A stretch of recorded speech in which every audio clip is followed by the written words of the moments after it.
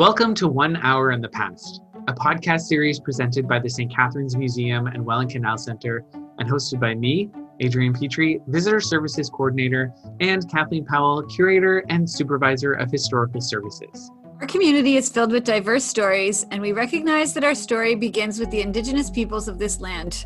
We acknowledge that we are recording this podcast on lands that have been inhabited by Indigenous peoples for millennia, and we would like to honor the centuries of Indigenous people who walked on Turtle Island before us. As museum professionals, our jobs are many-fold. Managers, curators, interpreters, researchers, and much, much more. We often find ourselves pining for some more interesting and perhaps wild history in our daily work. Our podcast begins with the idea that a simple search for information can lead you in some strange and wonderful directions.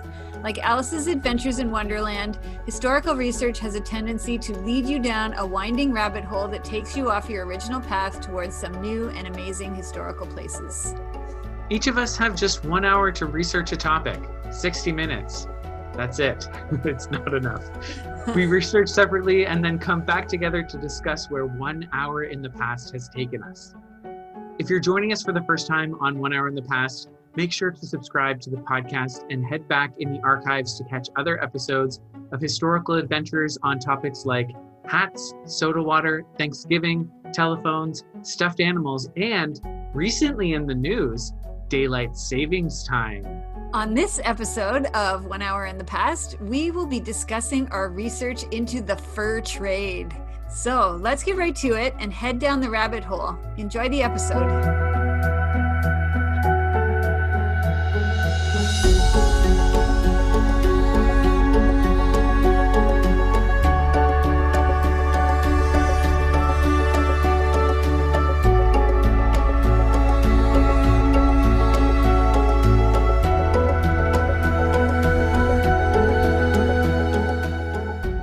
As our regular listeners know, we like to start off each discussion with a definition of what we're talking about. Today's topic is the fur trade.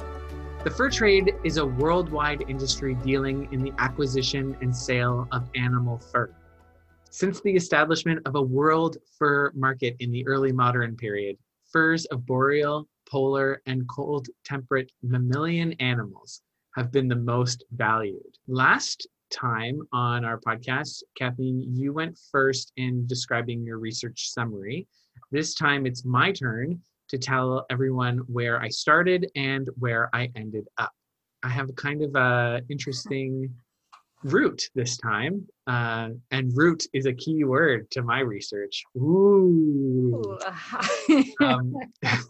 So I began my research thinking about the oldest items in our collection here at the museum to see how and what and how many of items we maybe had in relation to the fur trade, or maybe something from that period where the fur trade was actively happening.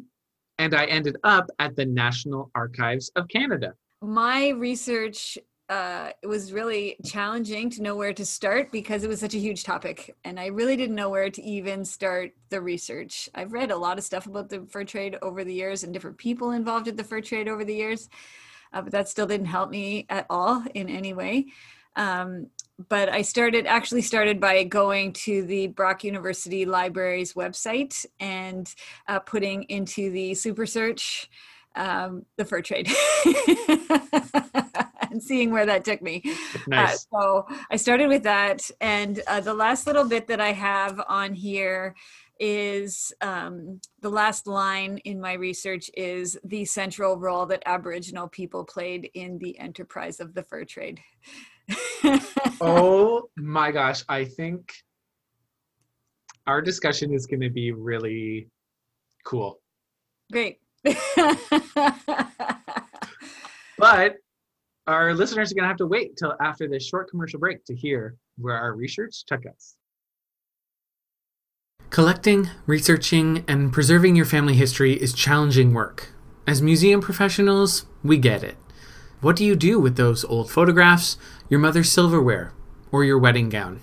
How do you record the stories that have been in your family forever before it's too late? The St. Catharines Museum wants to help you with these questions. we're offering a 2-day virtual workshop to help you figure out how to organize and care for the information and materials in your own family collections. Join us remotely on Saturdays, October 24th and November 7th from 9 a.m. to 3 p.m. From a screen and into the comfort of your home, St. Catharines Museum staff will guide you through how to organize and keep track of your family records and photographs, how to care for and store family heirlooms and special collectibles, and how to write and record your family story. Registration is $50 per person and spots are limited. Register today by calling the museum at 905-984-8880 or reach out by email, museum@stcatharines.ca. I really appreciate you saying that it's such a huge topic because it is an enormous topic. There's no way that one or in the past could do this topic justice. It's enormous. It's like one of the biggest pillars of Canadian history. And so what are we doing picking the fur trade? We might know how to narrow our topics a little more. We should have been more specific about what part of the fur trade we're studying.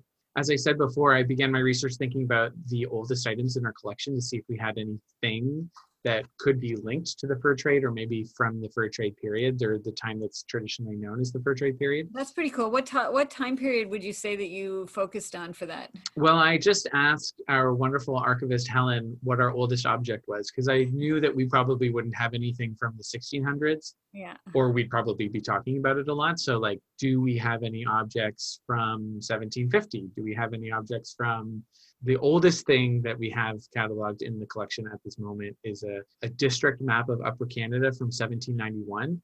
And it's actually a specific district of, a specific map of the District of Nassau, which was created in 1788 and was eventually renamed the Home District in 1792. And the Home District was basically sort of a straight line from Lake Ontario, where Toronto is, north to Georgian Bay. So sort of like Toronto, Peel, Barrie to Georgian Bay-ish. Sort of not a straight line, but on an angle. So the districts were kind of northish, southish in Upper Canada at that time, except for the Gore District. And the Gore District is where Niagara and Hamilton were located. So kind of like Burlington to maybe down to Lake Erie, kind of straight line, and then around the peninsula to Niagara was the Gore District. It's like the shape of a gore. You got it, which, we talked about last time. Interestingly enough, we talked about gores last time in our Maps and Mapping podcast, which you can catch wherever you're listening to this podcast. But also, isn't it funny that I started my research this time with a map? Because, and it's a coincidence because I actually started just saying, hey, do we have an old object? And like, I actually said to Helen, I was like, isn't our oldest object a family Bible? Because those are things that survive, that are taken care of generally and survive really easily. And generally they're old. And so in my head, it was a family Bible, but it's actually this map. So isn't it interesting that we finished off our research last time with maps and I started off again with maps this time? It just reinforces what we had to say about maps the last time. It does reinforce what we had to say about maps time. What did we say about maps about last time? I can't remember, but we said it and it's on our podcast, which you can listen to. So I encourage you to really listen. Anyway, looking at that map, this district map of Nassau, which is kind of interesting. There are a number of interesting phrases on the map, in addition to sort of the actual districts that you can see. There's quote, the great tract of wilderness, where Parry Sound and Sudbury would be today, kind of like south and east of Georgian Bay. And there's the quote, Chippewa hunting ground in sort of the Kitchener area, which is kind of neat. Oh, that's great. Yeah. But there were also a number of canoe routes identified, routes specific to the fur trade. So some that were sort of off the Ottawa River and some off of Georgian Bay and St. Lawrence and so on. And this is why people should go back and listen to the Maps and Mapping podcast because it totally relates to what we're saying right now. Yes. Stop what you're doing. Go back, listen to that podcast. Then come back here. Yeah. Okay, so you're back from listening to that podcast. So anyway, all of those canoe routes led me to think about the history and the location of those fur trade canoe routes and how the routes and portages were decided and found, or, you know, so I'll get into that. And those are kind of the wrong words that I eventually discovered are wrong for a reason. So of course, the folks who are most likely to interpret these areas are Parks Canada and Ontario Parks, because, you know, a lot of the canoe routes or significant canoe routes and portages are protected in national or provincial parks. So the people who interpret them, that's where they are. So that's kind of neat. And luckily, there's a lot of interpretation available about the fur trade in those specific locations. And Parks Canada put a publication online called, the title is The Fur Trade Canoe Route of Canada, Then and Now. It's by Eric Morse. It was published in 1968. And his idea with the book was to retrace the steps of the fur trade routes and portages and study them in detail with this book. So he was a canoe enthusiast and went out and, you know, basically retraced the portages. And a number of different people have done this over the last 40 years. So it's a popular thing to try to do. It's hard, but it's, you know, you can still do it because most of the portages and routes still exist. And like I said, because they're luckily protected. So, and you can't like build a subdivision on top of a lake. So that lake is always going to generally be there. So he did a bit of history in the book as well. And he said the following, quote, "Much has been written about the history of the fur trade, but less on its geography," end quote. Which makes sense. So much of the study of the fur trade, and I think you'll agree with me, Kathy, is that has been from a sort of like establishment company history, like history of the Northwest Company and history of economics and sort of macro global not industrial, but like the industry of the fur trade kind of history. So it's interesting that he identified that it hasn't actually been talked about how the darn thing worked. So he credited climate and fresh water with the possibility of a fur trade, in that cold climate resulted in high quality fur and navigable lakes and rivers made for rapid transit of the product to market. Digging into the roots, he was talking about a whole system of water highways that included hub lakes, or lakes that were hubs, like Lake Winnipeg, Lake Athabasca, and Lake Superior, with lots of rivers and lakes streaming off the main hub, providing access further into the interior. Morse also talked about the portages and gave the criteria of a portage in that it was direct. It had an acceptable gradient, because of course up and down, straight, maybe hopefully a straight line or almost a straight line, somewhat flat, and it had good footing. Of course, portages aren't already existing, and so who created them? He described the portages and the conditions in which he found them in the 60s, and then he surmised that most must have been routes for animals that were then adapted by Indigenous peoples, and then a few had been maybe widened or more permanently updated by the fur trade companies, like the Grand Portage at Lake Superior had sort of been more permanently established. So it was more of like a secure route because it was so long. So he concluded that the fur trade was successful and possible because of the cold climate, where the northern forest areas were less suitable for agricultural activities, meaning that Indigenous peoples were more likely to be hunters. And the transport of goods was only possible with the navigable waterways of the Canadian Shield.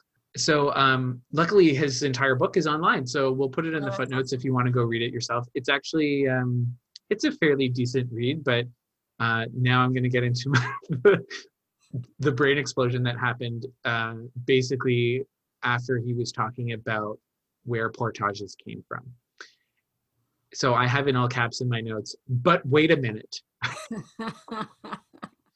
Because his description of portages and the creation or the finding or the adapting of portages didn't feel accurate, and it didn't feel like it honored the role of Indigenous peoples in the fur trade properly. And so that got me thinking about a little bit of historiography about the role of Indigenous peoples in the fur trade. And I'm sorry if I'm stealing all of your commentary. You totally are not going to, because I didn't really get into it that much.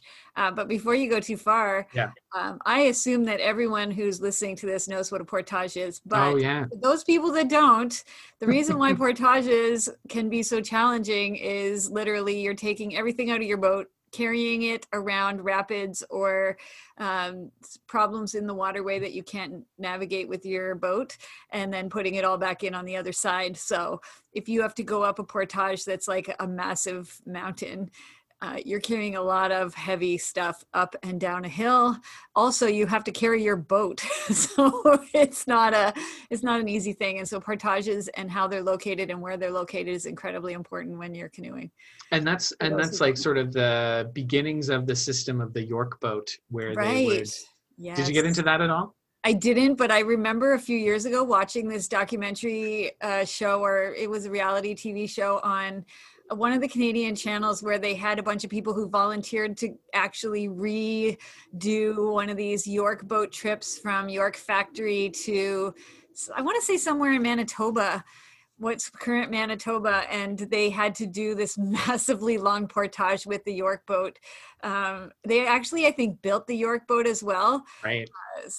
One of those programs, like reenactor programs. But I didn't get into that in my research at all. Right. But were really interesting. But the industriousness of the York boat is really interesting. And it's something that because the ships that go through the Welland Canal today are actually pretty small internationally. Like on international waters, our 225 meter boats are pretty small. And so a number of boats can fill up the big tankers that go sit in the Gulf of St. Lawrence and wait for them to do that. And it's kind of similar in a way that, like, sometimes you have a bunch of canoes fill up a York boat, and then the York boat will make a bigger trek across the lake and that kind of thing. So so you might take like 10 York boats full of gear, will go up to Hudson's Bay and fill up in Hudson's Bay a larger ship that's waiting there for it, which is similar to the Welland Canal, where 5 ships of the Welland Canal might unload someplace where an ocean-going ship will take all of that load and take it across the ocean. It's just a different era of the same kind of thing happening.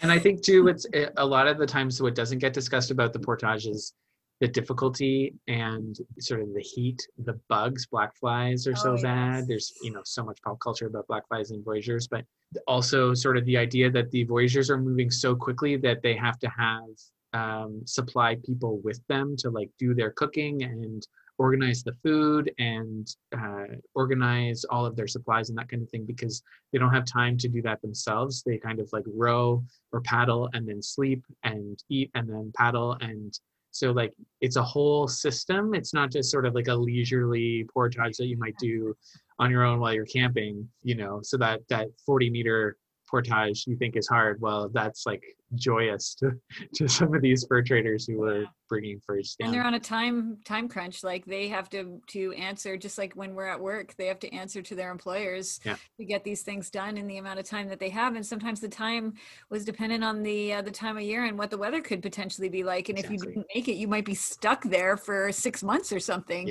Well, maybe not 6 months, but let's say 3 months or something. While you're snowed in and iced in the winter. So it was really a life and death situation potentially if you got stuck someplace where you weren't prepared for it. So the logistics are a really big part of Morse's book. So I encourage everyone to go and read it, because he does a really good job of looking into like point A to point B, who was involved, how you do it, blah, blah, blah, except for kind of left out the Indigenous peoples, and I want to talk about that. So up until maybe the 90s, and Kathy, you can correct me on this, but up until the 90s, maybe everyone is kind of dancing around who deserves credit and recognition for facilitating the fur trade in the first place, which is the Indigenous peoples.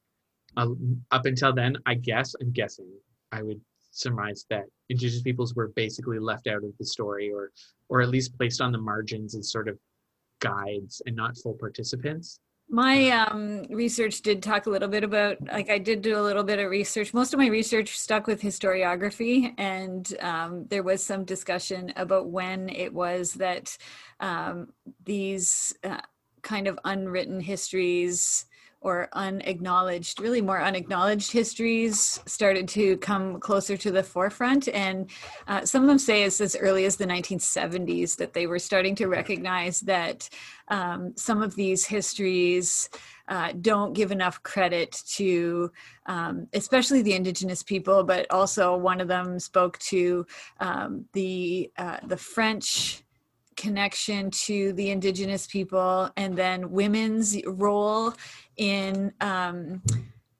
the support, but also in the side of bearing children marrying fur traders. So the women's Indigenous role, and a lot of mixed marriages that happened at the time, and the role that those mixed marriages and the offspring of those mixed marriages played in the fur trade was massive and was fairly ignored up until at least that time period, when it started to become, people were looking at it on a more micro level. And I think that's when historians started to look very much closer at gender history and those types of, before that it was a lot of bigger histories and, the grand story. And once people started to look in a little closer, these histories became more important and you got to see more about it. So, yeah. Anyway, sorry, go ahead. So, we do have some overlap with all that. So anyway, that's kind of where the direction that I was heading is, and the research that I found along the way was in relation to sort of that attitude towards the role of Indigenous peoples in the story. And Morse's book eventually came around to acknowledging the role of Indigenous peoples in making the fur trade possible as trappers, as guides, and et cetera, but just barely. And he didn't really tie it all together. And he was more insinuating their role. And again, maybe that's just a product of the 1960s and the history that was available. And he kind of left the success of the fur trade solely to the brute force and the ability of the voyagers to conquer the Canadian Shield, which is kind of that romanticized version of the voyagers and the fur trade that, they just beat the North into submission with their paddles, So if I didn't know better though, and I was just reading this book, I think that the trade was entirely a European venture with no Indigenous participation whatsoever, because he barely mentioned them beyond like sort of the establishment of portages. So that's not really great. So I went to look at another source, which I knew was going to make me angry, and it did. So that's good. So I read Lord Selkirk's sketch of the fur trade from 1815, and I remember I read it a couple of times, but I didn't really remember the details, and so it actually just made me newly angry. He definitely, in sort of a different context, he definitely mentions the role of Indigenous people and the role that they played in making the fur trade possible. But his depiction of them is horrible and was either that Indigenous peoples only participated in the fur trade because they were so alcohol dependent and desperate for European liquor that they'd do anything, or he blamed them for corrupting the European traders the French European traders who abandoned their European lifestyles in favor of the wilderness, or he blamed them for corrupting the British traders who couldn't help but take advantage of the Indigenous peoples because they were so weak. And he was basically victim blaming the Indigenous peoples for making the British traders take advantage of them and for behaving like criminals. Like there was no other option because it was so lawless and uncivilized. That didn't age very well, eh? No.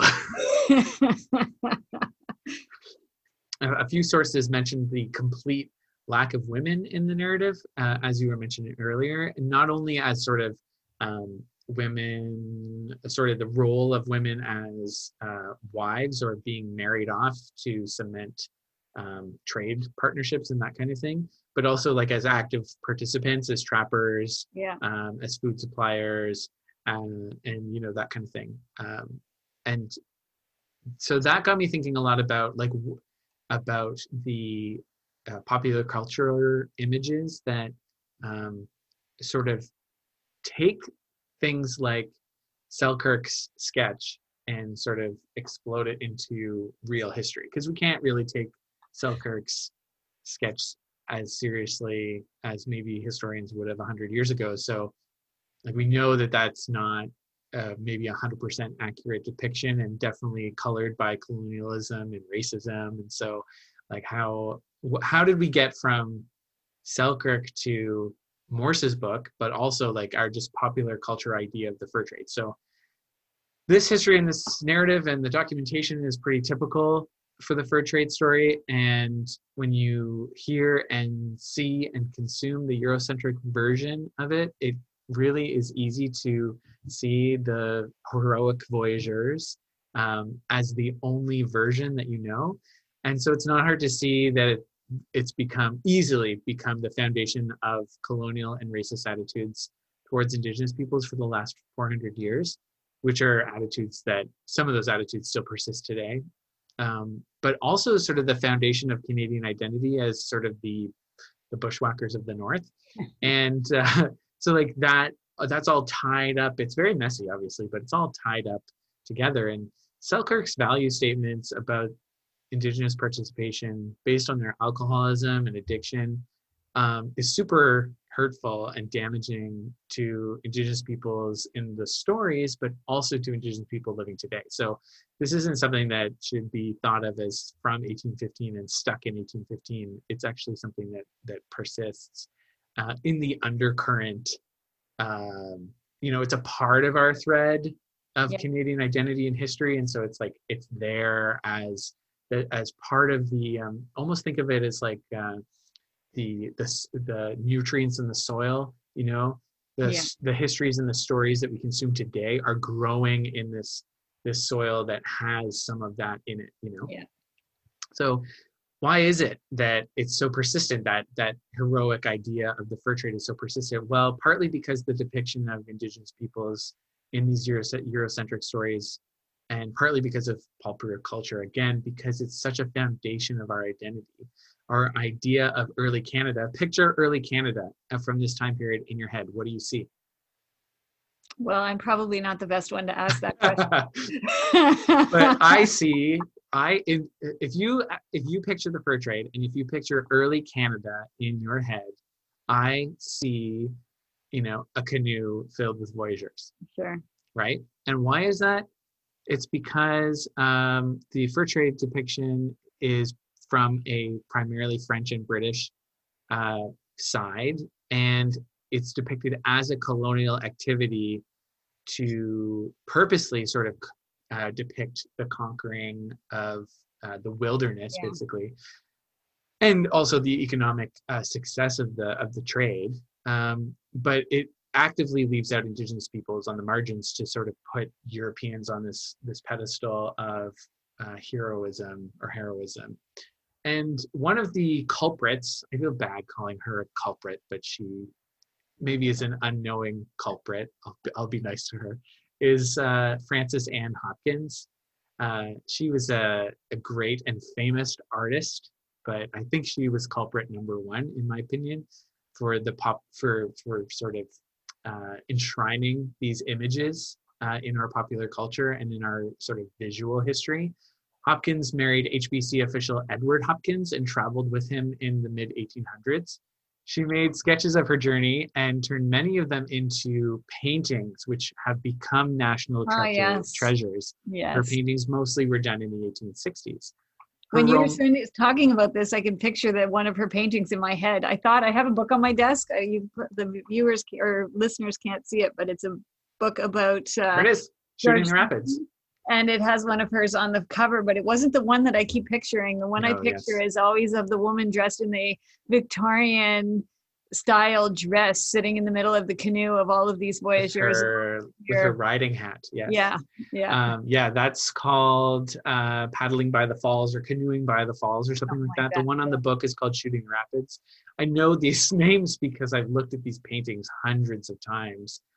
They're in every book about the fur trade. They are the primary visual depiction of the fur trade, and it permeates all of our histories, whether from from the 1860s when she painted them up to today. I mean, they're on the cover of that book, and that book was written 10 years ago, 15 years ago? Oh, maybe even more than that. Right, okay. I feel like I've had it for 10 years, but I could be wrong. 2007. Right. So it's been, her paintings are still used to depict the fur trade today. Yeah. Right. And her romantic vision of the fur trade isn't 100% accurate. Obviously, I described it as a romantic vision. Because the fur trade was dying at this point. Mm-hmm. So her representation is definitely a romanticized version of it. It was close to the end of it was definitely not the heyday of the fur trade by 1860s. And many of her images, as wonderful to look at as they are, leave Indigenous peoples on the sidelines or out of the picture altogether.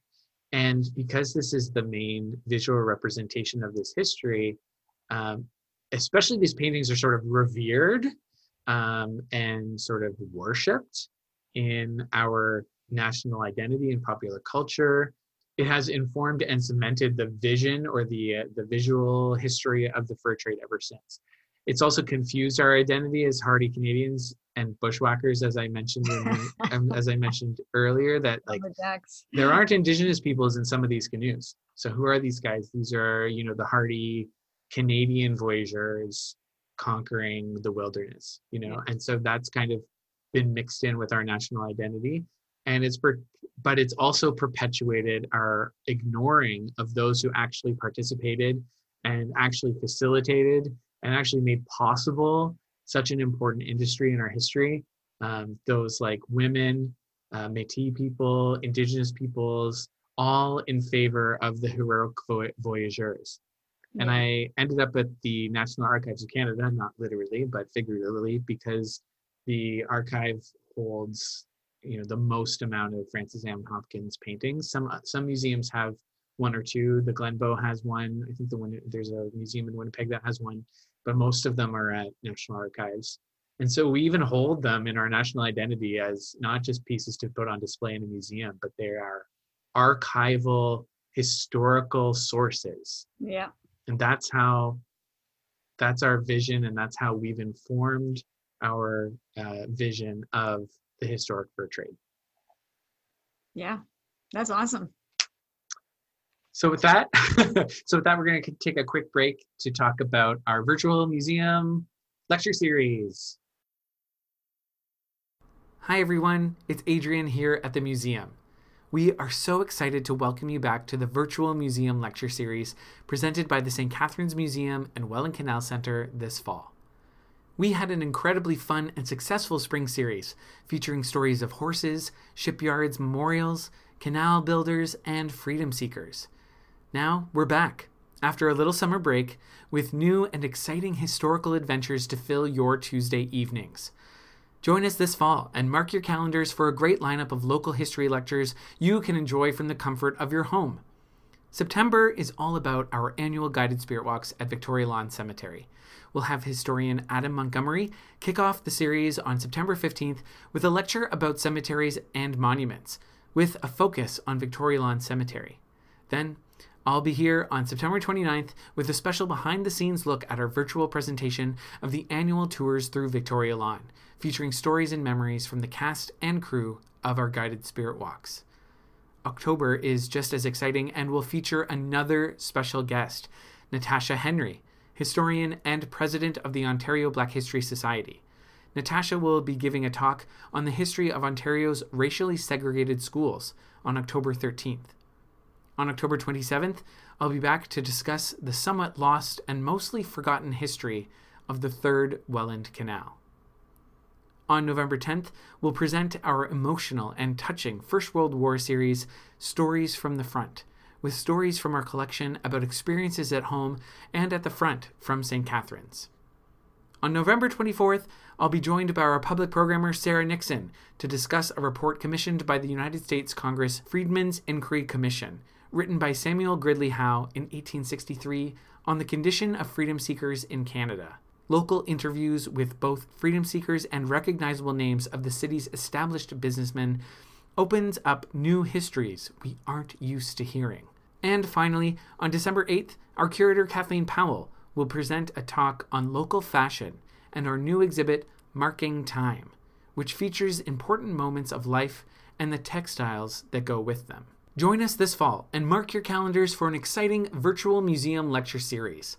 Register by donation by calling the museum at 905-984-8880 or by emailing the museum at museum@stcatharines.ca. Welcome back to 1 Hour in the Past. Kathy, it's your turn to talk about your research. Excellent. So I went in a totally different direction. Obviously I'm still talking about the fur trade, so it's not a completely different direction, but after I did my super search about the fur trade. It's almost like you took just a different route, different canoe route, and a different portage, exactly. But we still ended up at the same trading post. Exactly. So the super search started me out by looking at the review of a book that was written about the fur trade. A Canadian historian who'd written a book about the Canadian fur trade. Actually, the book was about the fur trade in North America, not about Canadian fur trade. And so it talked a little bit, like I said, the first thing I started with was this talk about, firstly, this review said, this book is great, but it ignores all of these histories that are important to the fur trade. And one of the things that it mentions is that the book kind of glosses over the fact that half of the people that were involved in the fur trade were Indigenous. So, we always think about the fur trade from the Eurocentric, mostly because we're European descended people, and frequently that's kind of where we start from our own frame of reference. Well, and I think too, like the history that we consume, and as I mentioned in my research, the pop culture that we consume, the stuff that's put in front of us is Eurocentric. Right, and as historians, it's kind of our job to break that kind of cycle of what is the thing that we're normally used to looking at, and see where we can find the truth.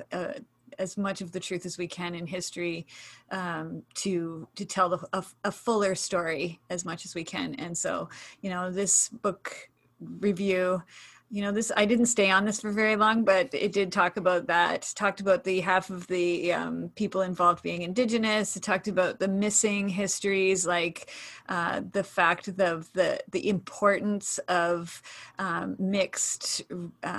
mixed race people who were involved in the fur trade, and how the fur trade would not have survived if it hadn't have been for that. And that really only happened because Indigenous women were marrying French and English fur traders, or French and English explorers who were in that part of the world. And so I thought that was a really interesting take, but I didn't want to stick just on this book review because I was really more interested in finding out what has been written about the fur trade in Canada.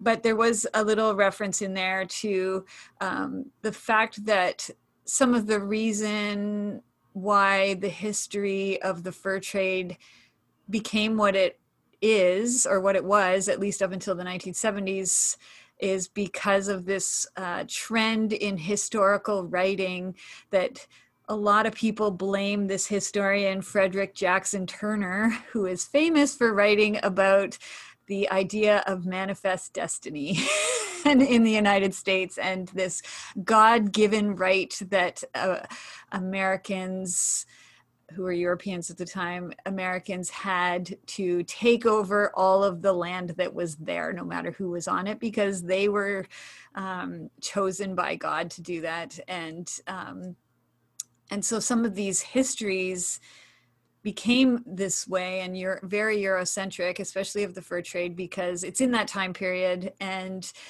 it was actually a trend in historical writing at the time. And so that kind of got me a little bit onto historiography of the fur trade. So I didn't spend as much time actually talking about or looking at the details of the fur trade as I did looking at how the fur trade has been written about by historians over the years. And so I found a book called the Fur Trade in Canada, an introduction to Canadian economic history. I'm not really an economic historian in general, but most of my research stuck to economic history in this particular instance. This book was written by Harold Innis, and it was originally written in 1930, but it was reprinted with a new introduction in 1999 and 2001. And I obviously didn't get through the whole book. I only had an hour. So I only made it through the introduction and the new introduction to the book, which was super interesting because it spoke to the historiography of the fur trade. And it talked about how the fur trade has been written about. So the interesting thing I found was that this speaks to the idea that the fur trade story actually covers a lot of histories. So, sometimes people say, I'm just a military historian, or I'm just a social historian, and I don't cover economics in my writing. This Harold Innis, who wrote this history of the fur trade originally, it's a big, broad history. That was trendy at the time in historical writing, and it covered everything. And this author who did the introduction, he speaks to that and says, the fur trade is a big story. It covers so many types of history. So he says, it covers social history, which includes the clash between colonial and indigenous cultures, covers economic history, such as the development of the West as a result of Eastern colonial and European needs. It covers transportation history related to the displacement of the canoe with the York boat, which we talked about a little bit. Covers political history related to the French and English rivalry, the American Revolution, and other related political history. And it covers business history related to the Hudson's Bay Company and the Northwest Company, and how that industry played a strong role in the development of our continent. So, we gave ourselves an hour to look at something that could take a lifetime to study or more, because it covers, just right here, I talked about 5 different types of history that you could just focus in on. And each one of those you could focus in on 100 different things. So under social history, they didn't even talk about the social history of the lives of the people who were part of the fur trade, and how did they get by in the north, or out in these really remote locations, and how did they get news back and forth, all of those kinds of things. So you could focus so much in so many different ways. But I thought this was a really interesting way to look at history writing in general, in that, just reading one source doesn't tell you much about anything. And so as historians, it kind of made me take a little bit of pause to make sure that I do my due diligence from a history perspective, I guess, to try and cover as much as I can. But again, it would take you a lifetime sometimes to study some topics if you wanted to do them justice. And for us doing museum work here, we only have so much time to research before we have to put out a product for everybody else to see. I can't sit in my office for the next 20 years and research the fur trade as much so as that we can have an to. exhibit in 20 years. Yeah, that's right. So anyway, I thought that was really interesting. And then it went on to talk a little bit about the connection of the fur trade to the cod fishery in Canada. So I had never really thought about how exactly did the fur trade start?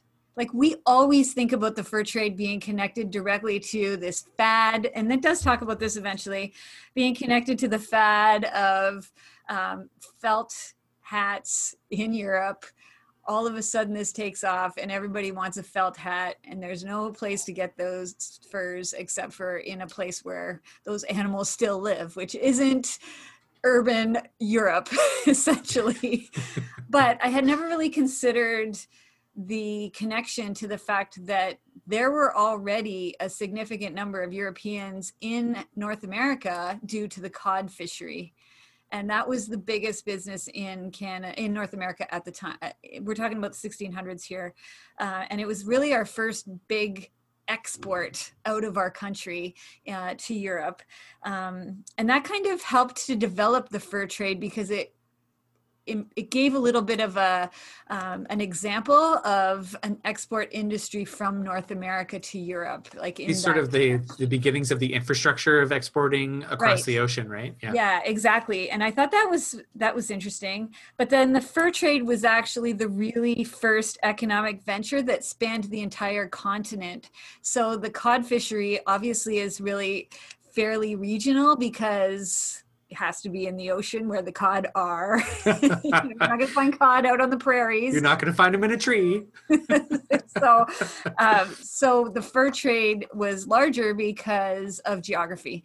And it was interesting that you talked about geography earlier, because this book actually talked quite a bit about the history of Canada being the history of the geography of Canada.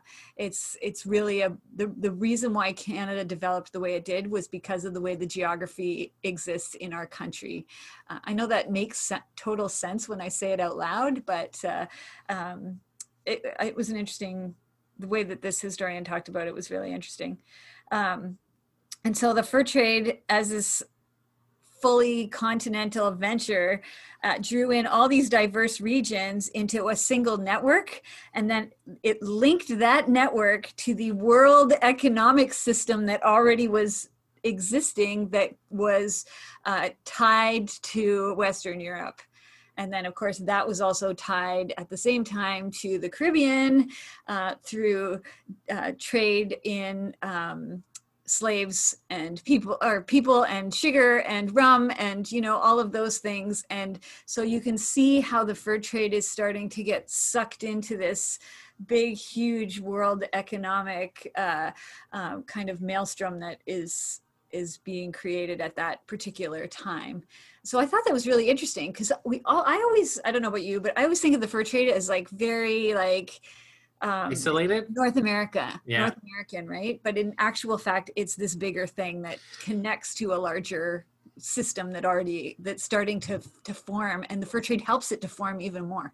It would be interesting to see what the HBC or the Northwest Company was trading in, like in terms of stocks and shares, like who is buying Northwest Company shares, and were those, shareholders people who owned stocks in, sugar plantations and that kind of thing, like what's the how did they diversify?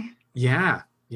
What's the cross-pollination of that kind of, like, that money? Is plantation sugar money and slave money funding the HBC entrance into North America? Like, I'm sure it's possible to find some information, but that would be really interesting to see. So then I found some more, it, of course, talked about the beaver pelt hats, because you have to talk about that, this huge fashion rage, which is amazing that this ginormous fashion rage that basically took up, 200 years of fashion really created probably the basis of modern world economy, because of the need to get nice hats that shed water. Warm hats that shed water. It's terrible. So it talked again, like we've just talked about, that the fur trade set in motion this circular and cumulative trading process that propelled industry across the country. So because as it grew, it propelled more growth across the country, which totally makes sense. I think anyone who's looked at the history of our country would see that. And then it talked about that the idea of geography creating Canada as a country. And one good example of that is this French and English kind of connection, the struggle between the competition between the French who were here and the English who were here, and each one of them trying to get a foothold in the trade in furs in the country. And so, the reason why French are where they are now and where the English are where they are essentially is because of the nature of the fur trade competition at the time. So the French, because they had already kind of started in the beginning of it, and they were here for the cod fishery as well at the start, had kind of taken over the St. Lawrence River area. And that part of the trade that brought people, because you mentioned you need to follow the waterways to get through Canada. There was no highway, no way to drive your car through the middle of the country to get to the beavers. So the French have taken over this river network that connects to the St. Lawrence. And so the English are kind of left out.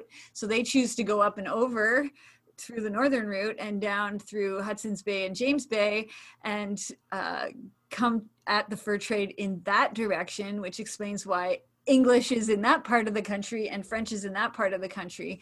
And so the development of our country as a whole a lot of it be tied back to the original geography and geographic challenges that the French and English had.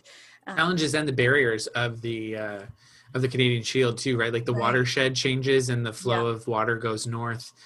I forget where it is, somewhere between Sudbury and Timmins. And, the French might have been up that far, but they weren't as concerned if the British were up there because it wasn't going to impact their routes to Montreal, right? So. And then the connection of the fur trade to other parts of the country, as the fur trade grew, there was a requirement to connect to other things. So an example of that would be that you might not find the animals that you need for the fur trade in the middle of the grasslands of the prairies, but you can't feed all these people that are part of the fur trade network unless you have a food source. And a lot of the food source was found on the prairies. So the connection to a food source to feed your industry, essentially, as you started to deplete potentially the smaller food source that you might have found in the northern areas. And that is what kind of created this move to create settlements in that part of the country. So I thought that was really interesting.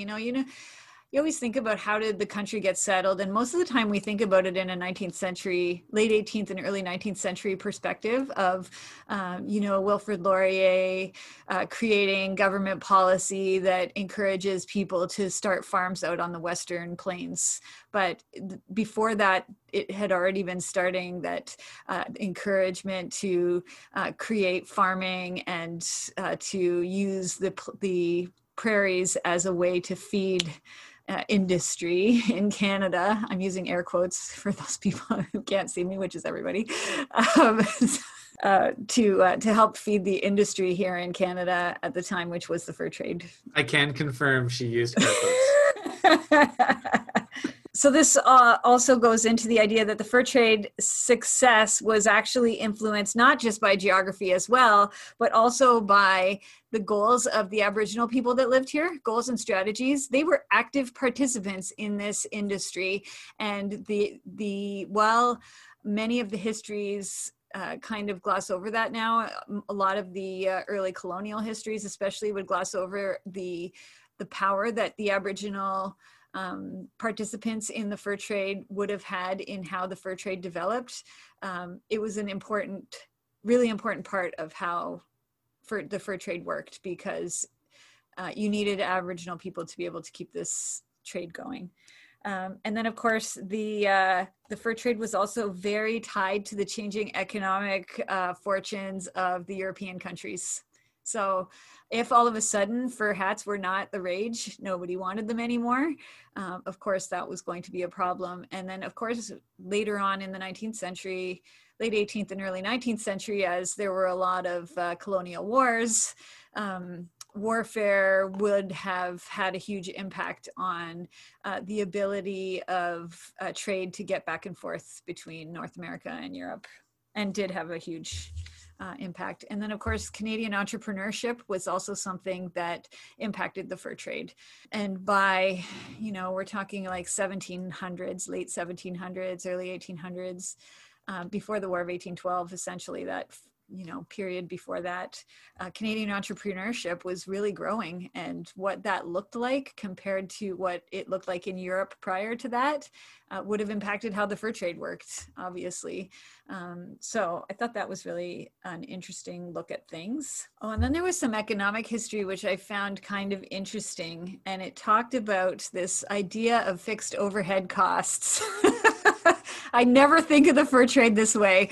And so I thought this was interesting because it said that the expansion of the fur trade network was impacted by the economies of France and to a lesser extent, England and Canada. And part of this had to do with fixed overhead costs. It costs a lot of money to build the infrastructure to support the trade, but the number of furs that they were collecting at the time was not enough to pay for the infrastructure and to pay for the profit that they needed to be able to create more infrastructure. So it was like this really crazy circular, you need money to build infrastructure, to get money to build infrastructure, to get money to build infrastructure. And so it was like kept going around and around. And then on top of that is the idea that as there's more competition, the price of fur comes down. So if there's too much competition in the market, just like anything, even today, if there's too much competition in the market, if your price has to go down, can you still afford to keep your business running, considering the infrastructure? I think a really great, to me, I saw a parallel to the Target stores opening all across North America when they all opened. It was this great thing. You know, we've got all this wealth to be able to open all these stores, but then the economy changes, and can you afford to continue to have all of this infrastructure in such faraway places? Can you support the infrastructure at the profit margin that you think that you can make? And the fur trade was exactly the same, which I never really think about. In an already sort of fluctuating retail market, yes, right? That's starting to move away from big box. So like, yeah, it would have been a huge risk. And imagine the risk. So that was like an American company coming across the border, right? Imagine the risk. Imagine trying to convince investors that we're just going to send some people across the ocean and bring back some beaver fur, you know, like it's no big deal, you know, like, oh, but by the way, we need ships and we need canoes and we need offices and we need forts and we need trading posts and we need translators and we need people, you know, and we need food and we need alcohol and we, you know, yeah. You know, your overhead costs, like, you're right. Like how could you not sell a beaver pelt for like $1,000 at that point to cover any of your costs? And so that kind of goes back to my question, like, how did they finance the fur trade? Is the fur trade actually financed out of the Caribbean? You know what I mean? Like, wouldn't that be just something I bet you finance it to start with? Yeah, like, I cannot be the first to ask that question, so it must be out there, but yeah, we need more than an hour. So that kind of came to the idea of the tension between centralization and decentralization in the fur trade, and which kind of goes back a little bit to the early talk about those histories that are hidden that we don't hear a lot about, in that people who were part of the fur trade, especially that weren't in like an urban area. So, you know, like there were offices for the Northwest Company in Montreal, right? And I think, I could be wrong, but anyway, like people that were working out in the fur trade, you know, in Northern Ontario, what is now Northern Ontario, had to have some initiative to be able to keep their trade going, however they needed to do that without having to always answer back to the center, you know. And so those hidden histories that we don't hear about, those are the people that kept the fur trade going, because, you know, the mother who has you know, a family of maybe a couple of sons who are part of the fur trade, or husband's part of the fur trade. She's connected to an indigenous population in the near to the area where she lives, potentially. What is her story and how she kept that part of the fur trade going? That to me is super important, but we never hear about it.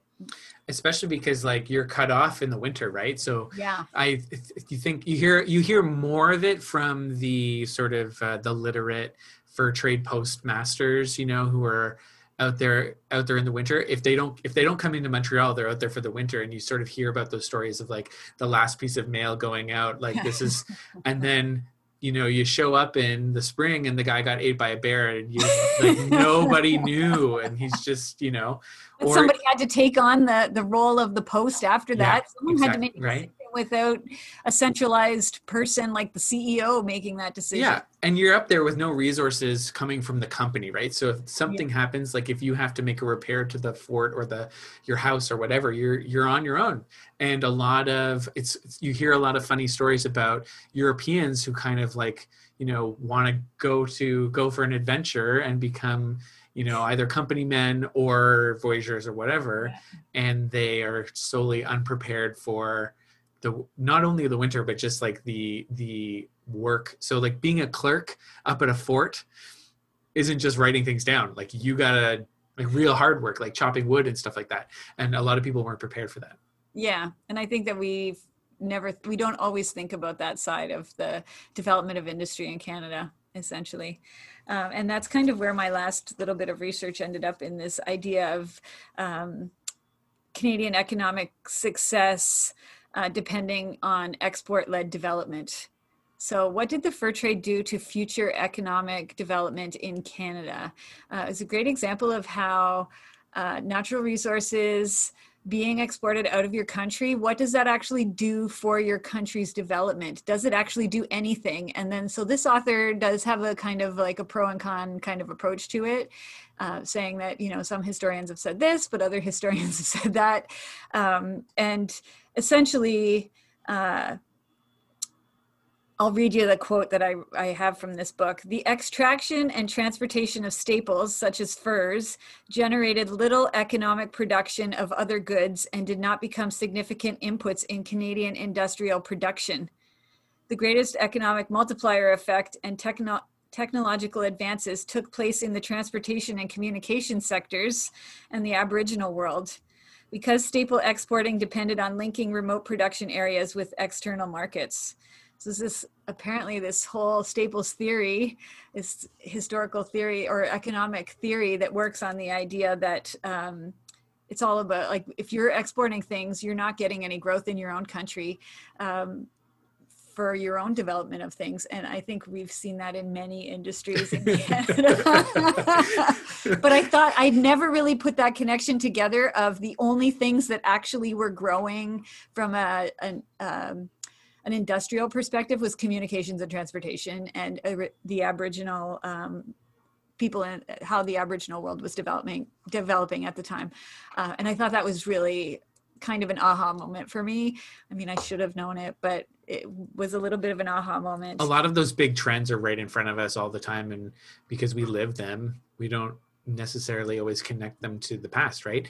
So anyway, let me finish off here. It did go into something called the Laurentian School of Thought in Canadian history. So if you're interested in more historiography of economic history in Canada, that's a way to look. And this idea of an economic component to diplomacy. And this really is about the period of imperial rivalries, which actually goes up to about the end of the War of 1812. Where they were courting Aboriginal allies, that the courting of Aboriginal allies was essential to English, French, and Americans in the strategically important Eastern Great Lakes and Ohio regions, which is why this author puts emphasis on the crucial role of the fur trade, because that's played such a huge role in the political evolution of North America in that period, in that place and time. And that just emphasized the central role that Aboriginal people, which kind of comes back to my first line, which is emphasizing the central role that Aboriginal people played in the enterprise. And which also is really unfortunate that in the century after that, all of the histories erased a good chunk of that central role, even though they were so important to that development in the first place. So that's where I got. I kind of left it because I actually went 5 minutes over my 1 hour. You heard it here first, audience. I'm sorry. She went 5 minutes over. So I had to leave it at that. That puts you in 1 hour in the past jail. I'm just kidding. Didn't I go? I went over 5 minutes last time. Yeah, that's true. So it was an interesting foray into economic history, which I don't necessarily do a lot of on a regular basis. You probably do more because you're more connected to the Welland Canal. And the history of the Welland Canal has a lot of economic history attached to it, but I normally don't spend as much time on economic history as I probably should, because it's super interesting. It is, and it's easy to, but I should say, like, don't feel bad, because it's easy to totally forget about the global trends when you're looking at like a specific narrative of a specific sort of organization or like industry growth pattern, that kind of thing. Like economics, you can get so far down that you kind of forget about global trends and like link the export trade to the fur trade through to today's Welland Canal could be done, you know, like it's or like what I was saying earlier, like I'm super interested to see who financed the fur trade. Like, that would be a cool movie, and for me, for no one else, and that would be a really cool thesis. I'm sure somebody's looked at it, but right, because this wasn't a government enterprise. Yeah, like I think we don't mention this at all in either one of our research, but both large companies that financed the fur trade were not government companies. The Northwest Company and the Hudson's Bay Company were basically shareholders, a group of shareholders who got together and are basically financing the fur trade. So that's really interesting as a development country, a way that our country developed, when lots of people think it was, you know, government financed exploration, sent people over here to find a route to India. Well, that's not necessarily the case. There's way more to it than that. It's part of the sales pitch, but right. Yeah. Well, coming up on some future episode in some future season of 1 Hour in the Past, we'll get into who financed the fur trade. That'll be your homework.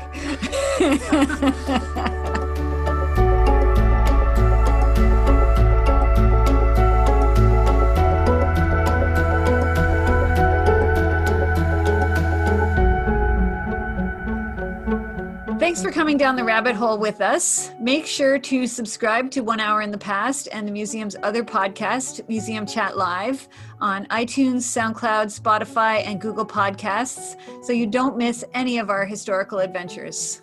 We're always looking for ideas to spend 1 hour in the past researching. If you have a topic you'd like to see us tackle, perhaps who financed the fur trade, connect with us at facebook.com/St. Catharines Museum or at SDC Museum on Twitter and Instagram. We're so looking forward to chatting with you all again on our next episode of 1 Hour in the Past. Tune in next time for our rabbit hole research of the FLQ Crisis. Ba-ba-bum. 1 Hour in the Past is produced by us, Kathleen Powell and Adrian Petry, and brought to you by the St. Catharines Museum and Welland Canal Center and the City of St. Catharines.